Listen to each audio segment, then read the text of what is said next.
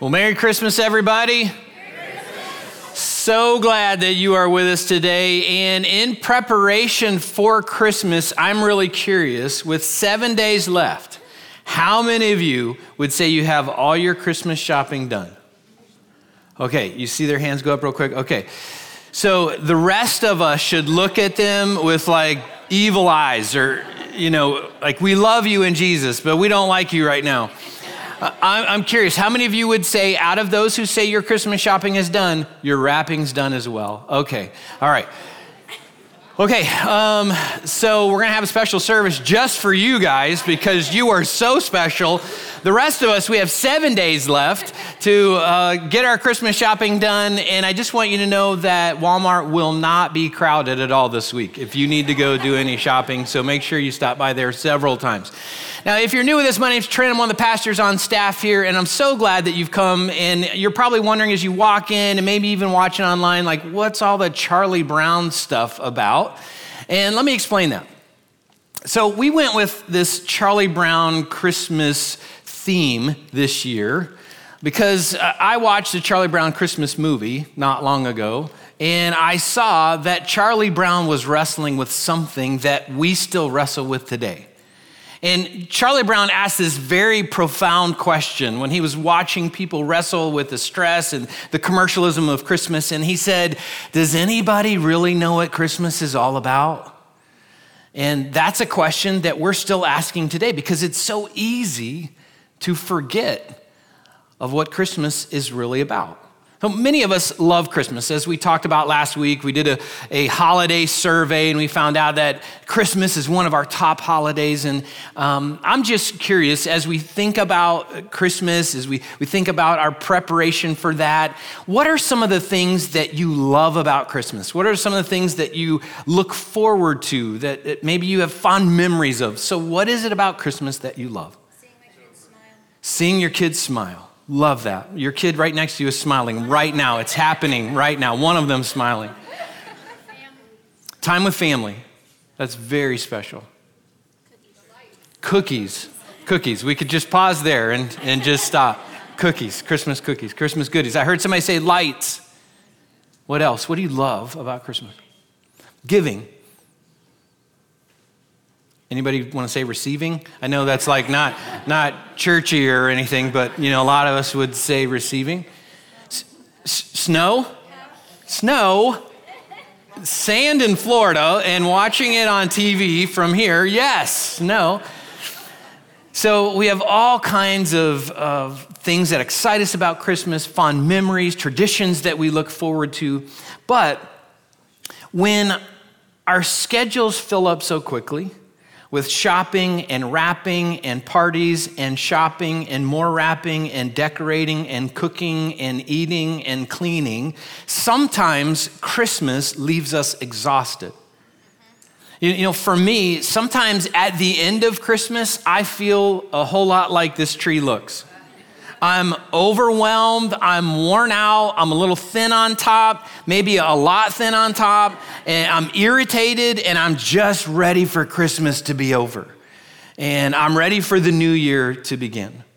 Here's something that I've discovered about myself when it comes to Christmas. Like, I look forward to Christmas. I've got a lot of traditions I love to be a part of and fond memories about Christmas. But sometimes my thoughts and feelings about Christmas are different than my experiences of Christmas. Sometimes those two things are very different for me. And again, sometimes I'm exhausted at the end of Christmas, but I don't think that's what God had in mind. When he was planning the first Christmas, I don't think he had in mind, you know what, I'm gonna stretch it out so long, they're gonna get so weary, so exhausted, they just can't wait for Christmas to be over. That wasn't a part of God's original plan. I think God had something simpler in mind. If you've ever watched the Charlie Brown Christmas movie, then you know that Linus came out and answered Charlie Brown's question. And he summarized what Christmas is in three things, three very simple things. He basically said Christmas is about giving, it's about receiving, and it's about Christ. So last week we talked about giving. Today we're going to talk about receiving. And I'm curious, how many of you would say that you love to receive gifts around Christmas time? Anybody? Like, I know, like, that's not like super spiritual or anything to raise your hand at that, but I think at some point in all of our lives, whether it's when you were younger or now, it seems like a whole lot of us love receiving gifts.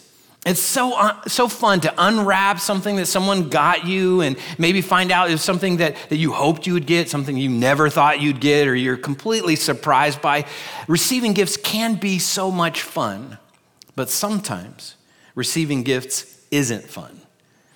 Like that time when you were younger and you were so excited to open that gift and you opened it to find a new package of underwear or socks. Anybody ever get Christmas gifts like that? Like, those are just bad gifts, aren't they? Like, I hate to, tell my mom that because she watches each week, but Mom, like, what were you thinking back then? Like, those were just terrible gifts. So nobody wants new underwear or socks at Christmas time. So receiving gifts is fun, except when you receive something that you don't want, you don't like, or you think you don't deserve. We're actually going to look at a story in Scripture today of a couple that received an unwanted gift that they lived with for most of their lives. And we're going to look at receiving from a very different perspective today. So if at the end of the service, you come back and you're like, hey, that was different, I'm telling you now, it's going to be different. Okay, we're going to look at receiving from a different perspective. Luke, one of Jesus' early followers, tells us in Luke chapter 1, verse 5, that when Herod was king of Judea, there was a Jewish priest named Zechariah. He was a member of the priestly order of Abijah, and his wife Elizabeth was also from the priestly line of Aaron. Zechariah and Elizabeth were righteous in God's eyes, careful to obey all of the Lord's commandments and regulations. Verse 7 says, they had no children because Elizabeth was unable to conceive, and they were both very old. Now, verse 7 is not what we expect after reading verse 6. When you read verse 6 and you see that Zechariah and Elizabeth had obeyed God and followed all of his regulations to the best of their ability all of their life, we expect verse 7 to say, and God blessed them, and God gave them everything they wanted. God gave them children. God gave them wealth. God gave them a big family, a great family. We expect on the other side of us following God and doing everything that we think he wants us to do, that he will bless us significantly. But God gave Zechariah and Elizabeth a childless family. He didn't give them any kids. And they experienced that for most of their lives. Now, back then, having children was a really big deal. And having kids today can still be a big deal. But back then, not having kids for a woman meant that God was punishing you because you had done something wrong. So imagine if everybody around you thought that you had done something wrong just because you can't get pregnant. Now, guys, aren't you glad we can't get pregnant? After watching my wife give birth to our 4 amazing kids, I'm so grateful that I didn't have to go through that. If I had to go through that, we'd have 1 kid, maybe no kids, because I saw somebody else go through it. So, again, if everybody around you thought that you were being punished by God, just imagine what that would feel like. Imagine what that experience would be like. So again, Zechariah and Elizabeth, they lived most of their lives under the stigma that they had done something wrong. Now here's a challenging reality, especially if you're a Christ follower. Sometimes God doesn't give us what we want.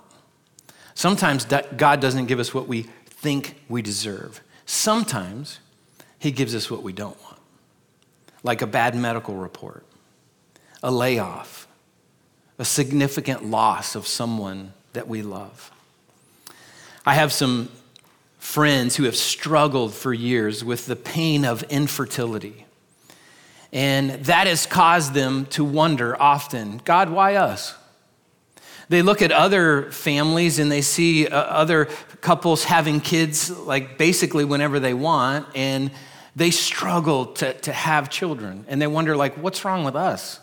Like, why would you bless other people? And why would you bless even people who don't care about their kids and not bless us? I have other friends whose spouses have died very young and left them with young children to raise. And they've wondered, like, why us? Why me? Why would I be put in that spot? My dad died 21 years ago after an 11-year battle with leukemia. And my dad and my mom, they left the marketplace. My dad left a really good job to become full-time servants of the Lord. They went into full-time ministry and lived off of a fraction of the income that they had before. And they dedicated their lives to following God. And I had wondered for years, why my dad? My dad didn't deserve that. My dad had dedicated his life to following God and doing what God had asked of him. Why would my dad end up in that spot? Why would I end up in that spot with my dad being gone for a long time? And there were many years I prayed, God, heal my dad. And God gave us a different gift. Many of you know that over 16 years ago, my wife Tammy came down with a chronic illness that turned our world upside down. For 2.5 years, we went from doctor to specialist, and we couldn't get an answer. For 2.5 years, we sat in what we felt like was darkness, wondering why. Why, God? Would you give us this? Why would you allow this in our lives? Why wouldn't you give us answers from the medical community? Why couldn't somebody tell us what we were dealing with?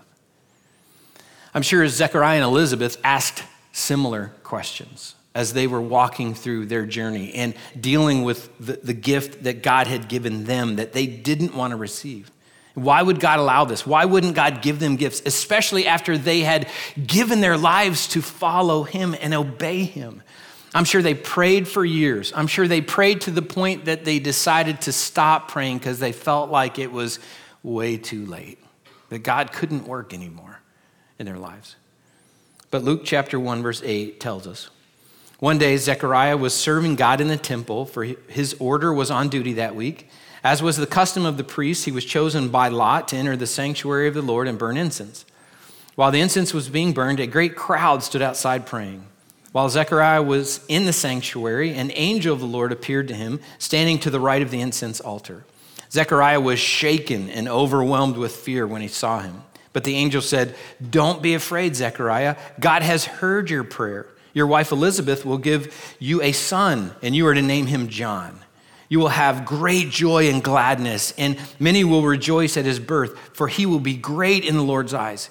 He must never touch wine or other alcoholic drinks. He will be filled with the Holy Spirit even before his birth. And he will turn many Israelites to the Lord their God.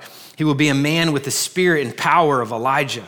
And he will prepare the people for the coming of the Lord. He will turn the hearts of fathers to their children and will cause those who are rebellious to accept the wisdom of the godly."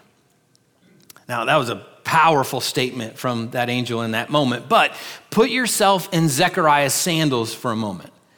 Okay, so you have lived all of your life to follow God, and you've wondered over and over again, why God? Why wouldn't you allow us to have a child? You've prayed for God to give you a child over and over and over again, maybe to the point that you've stopped praying because you think you're too old at this point. And then an angel shows up and says, listen, God has heard your prayer. God is going to answer your prayer. Like, what would you say to that angel after you got done freaking out that a real angel is standing in your presence? Like, what would you say? So Zechariah said in verse 18, "How can I be sure this will happen? I'm an old man now, and my wife is also well along in years." Now, I'm going to chase a rabbit here for just a second.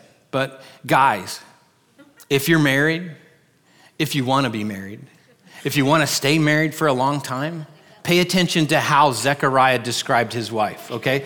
So he said, "I'm old, but my wife, she's just well along in years. She's not old." So guys, let's learn from Zechariah to choose our words wisely.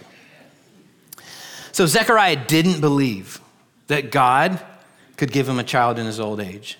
He thought the time for God to work was past, and now this is not possible for God to do this. And that's why the angel said to him in verse 19, he said, I am Gabriel. I stand in the very presence of God. It was he who sent me to bring you this good news. But now, since you didn't believe what I said, you will be silent, unable to speak until the child is born, for my words will certainly be fulfilled at the proper time. So Zechariah couldn't speak until his son John was born, but listen to what happened in verse 23. Verse 23 says, when Zechariah's week of service in the temple was over, he returned home. Soon afterward, his wife Elizabeth became pregnant and went into seclusion for 5 months. How kind the Lord is, she exclaimed. He has taken away my disgrace of having no children. So God heard their prayer. God heard every prayer that they ever prayed for all those years that they prayed. God heard their prayer. And he answered their prayer at just the right time. See, they would give birth to John the Baptist, who is credited with introducing the world to Jesus and helping many of his own countrymen turn back to God, even those who were rebellious. He helped them turn back to God. And it certainly seems like we could use some more John the Baptist today in our world, doesn't it? People who turn others back towards God. Now, I don't know what God was doing when he took away Zechariah's ability to speak. I don't know why he made them wait so long to have a child. But listen to what the Apostle Paul says in 2 Corinthians chapter 1, verse 3. He says, all praise to God, the Father of our Lord Jesus Christ. God is our merciful Father and the source of all comfort. He comforts us in all of our troubles so that we can comfort others. And when they are troubled, we will be able to give them the same comfort God has given us. So sometimes God gives us things that we don't want. Sometimes God allows things in our lives so that we can comfort and encourage other people who are walking a similar path. And I think we see some pretty strong evidence of that in Luke chapter 1, verse 26. Verse 26 tells us that after speaking to Zechariah, Gabriel, the archangel, went to speak to a young woman named Mary. Maybe you've heard of her. Verse 26 says, in the 6th month of Elizabeth's pregnancy, God sent the angel Gabriel to Nazareth, a village in Galilee, to a virgin named Mary. She was engaged to be married to a man named Joseph, a descendant of King David. Gabriel appeared to her and said, greetings, favored woman, the Lord is with you. Confused and disturbed. I love how that's written there. Do you think you'd be confused and disturbed if an angel showed up to tell you what this angel is about to tell Mary? So confused and disturbed, Mary tried to think what the angel could mean. Don't be afraid, Mary, the angel told her, for you have found favor with God. You will conceive and give birth to a son, and you will name him Jesus. He will be very great and will be called the Son of the Most High. The Lord God will give him the throne of his ancestor David, and he will reign over Israel forever. His kingdom will never end. In verse 34, Mary asked the angel, but how can this happen? I'm a virgin. Mary's response didn't involve disbelief like Zechariah's did. And so Gabriel said to her in verse 35, the Holy Spirit will come upon you, and the power of the Most High will overshadow you. So the baby to be born will be holy, and he will be called the Son of God. What's more, your relative Elizabeth has become pregnant in her old age. People used to say she was barren, but she's now in her 6th month. For nothing is impossible with God. So let's go back to that for just a second. Nothing is impossible with God. Do you believe that? Do you really believe that? I don't know what situation you may be in, but you may feel this situation is hopeless. There's no hope for this. That's not true. Why? Because nothing is impossible with God. You may feel like you have a broken relationship that will never be patched. That person will never forgive you, or you'll never be able to forgive them, but that's not true. Why? Because nothing is impossible with God. You may feel like you will never be able to fill that emptiness inside after you've lost someone that you love. There's this loneliness that you feel that will never be filled back up. That's not true. Why? Because nothing is impossible with God. You may feel like doctors will never find out what's wrong with you. They'll never find out maybe what's wrong with someone that you love, but that's not necessarily true. Why? Because nothing is impossible with God. You may feel like someone you love will never beat their addiction, but again, nothing is impossible with God. You may feel like someone that you love will never turn their heart to God. Their heart is so cold, it's so hard towards God that it'll never happen. But that's not necessarily true. Why? Because nothing is impossible with God. So can you say that with me? Let's say this together on the count of three, okay? Ready? 1, 2, 3. Nothing is impossible with God. Again, do you believe that?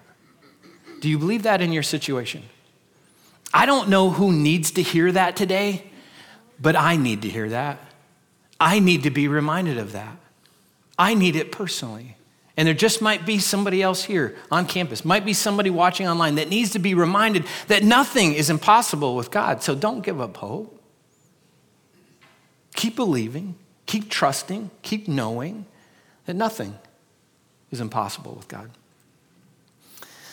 Now, if you were in Mary's sandals, what would you say to Gabriel? Okay, so you've got this angel that showed up in your life, and what would you say to this angel who says, you're going to give birth to God the Son? Like, what would you say in response to that? I don't know about you, but I would probably say, no thanks, Gabe.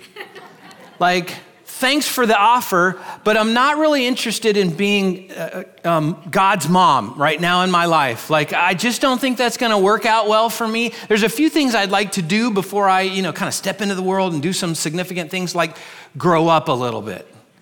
So it's believed that Mary was probably around 14 or 15 years of age when this interaction happened. Like, can you imagine? Like what was going through her mind or what might be going through our minds, but we know what she said next. So her response in verse 38 says a whole lot about Mary. She said, I'm the Lord's servant. May everything you've said about me come true. Wow. Like that's an amazing response, especially in light of what her response would mean. And if this really happened to her, what it would mean for her the rest of her life. For the rest of her life, she would live under the social stigma that she was a liar and an adulterer. There would be people constantly who would think, oh, she made up the biggest lie ever about having God's son. Like, that's not true. She had an affair on Joseph, or maybe even Joseph is trying to cover this up with her. So she would live under a very similar social stigma that her cousin Elizabeth lived under. And maybe that's why verse 39 tells us that a few days after talking with Gabriel, Mary rushed to see Elizabeth and stayed with her for 3 months. Imagine the conversations that they might have had about what it means to live under a social stigma that's not true. Imagine the conversations that Elizabeth might have initiated with Mary about what it's like to live under a label that other people give you, even though that label is not correct. Imagine the conversations about where can you find encouragement? Where can you find comfort? When you look around and everybody else is kind of pointing the finger at you that you've done something wrong, where do you find encouragement in those moments? When you feel like you're all alone, where do you find comfort? Where do you find encouragement? Luke 1 tells us that Elizabeth encouraged Mary, and I'm sure she comforted Mary with what Mary was about to step into. See, Elizabeth was stepping out of a social stigma she lived under all of her life. Mary was about to step into this social stigma that she would live under the rest of her life. Again, imagine the conversations that they could have had about comfort and encouragement. So maybe one of the reasons God gives us the gifts that we don't want or allows things to happen in our lives that are difficult is so we can comfort others who are walking through a similar thing. Like maybe that's one of the reasons. And I know God works in our lives with anything that we face, but maybe that thing that you're walking through has less to do about you and more to do about somebody else, and the comfort and the encouragement that you can bring them. So if you've ever been through the difficulty of infertility, I guarantee you there is someone struggling with that right now, and they're at the very beginning of that journey. If you've ever wrestled with the pain of losing someone that you love who's passed away, I guarantee you there's someone around you that's beginning that journey, and they're trying to figure out how to walk that very difficult road. If you've ever known the pain of bankruptcy, I guarantee you someone around you is facing that and trying to consider whether that's something that they should do or not. If you've ever experienced the pain of adult children refusing to talk to you and withholding your grandkids from you, you're not alone. There's someone else who's experiencing that, and they're not sure what to do. They're not sure what encouragement to find or what comfort to find or even where to turn for comfort. So again, maybe the gift that God has given us that feels like underwear and socks that we don't want, maybe it has less to do with us, and maybe it has more to do with other people. So early on in Tammy's medical journey that I told you it took 2.5 years to figure out what she had, early on, she was told by a doctor to do some IV therapy. And so she did IV therapy for 7 months, every day for 7 months in Daytona. So we would drive down, or she would drive down, and she would sit in her infusion center with some other people that were going through their infusions. And she would sit there for an hour, hour and a half. It was about maybe a 3-hour experience total for her. And every day for 7 months, she'd go and do that. And she sat next to some people consistently. She got to know some people who were coming regularly for different reasons. And she got to have conversations with people, some very deep spiritual conversations with people who could not believe that God would love them. There were people she engaged conversations with that said, like, I can't imagine that God would love me after all that I've done in my life. Or it feels like God is punishing me because of what I'm going through right now. And Tammy was able to comfort them and give them the gift of encouragement in that moment when they desperately needed to hear about God's love for them. There are moments that Tammy and I talk about this journey that we've been on over the past 16 years. And there are moments we say, hey, just maybe one of the reasons that we were given this gift that we didn't want was so Tammy could sit next to someone who desperately needed to meet Jesus.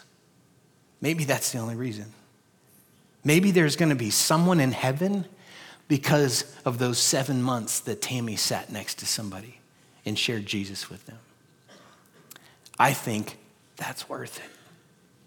It would be worth it for all of eternity if that was just one of the things that happened.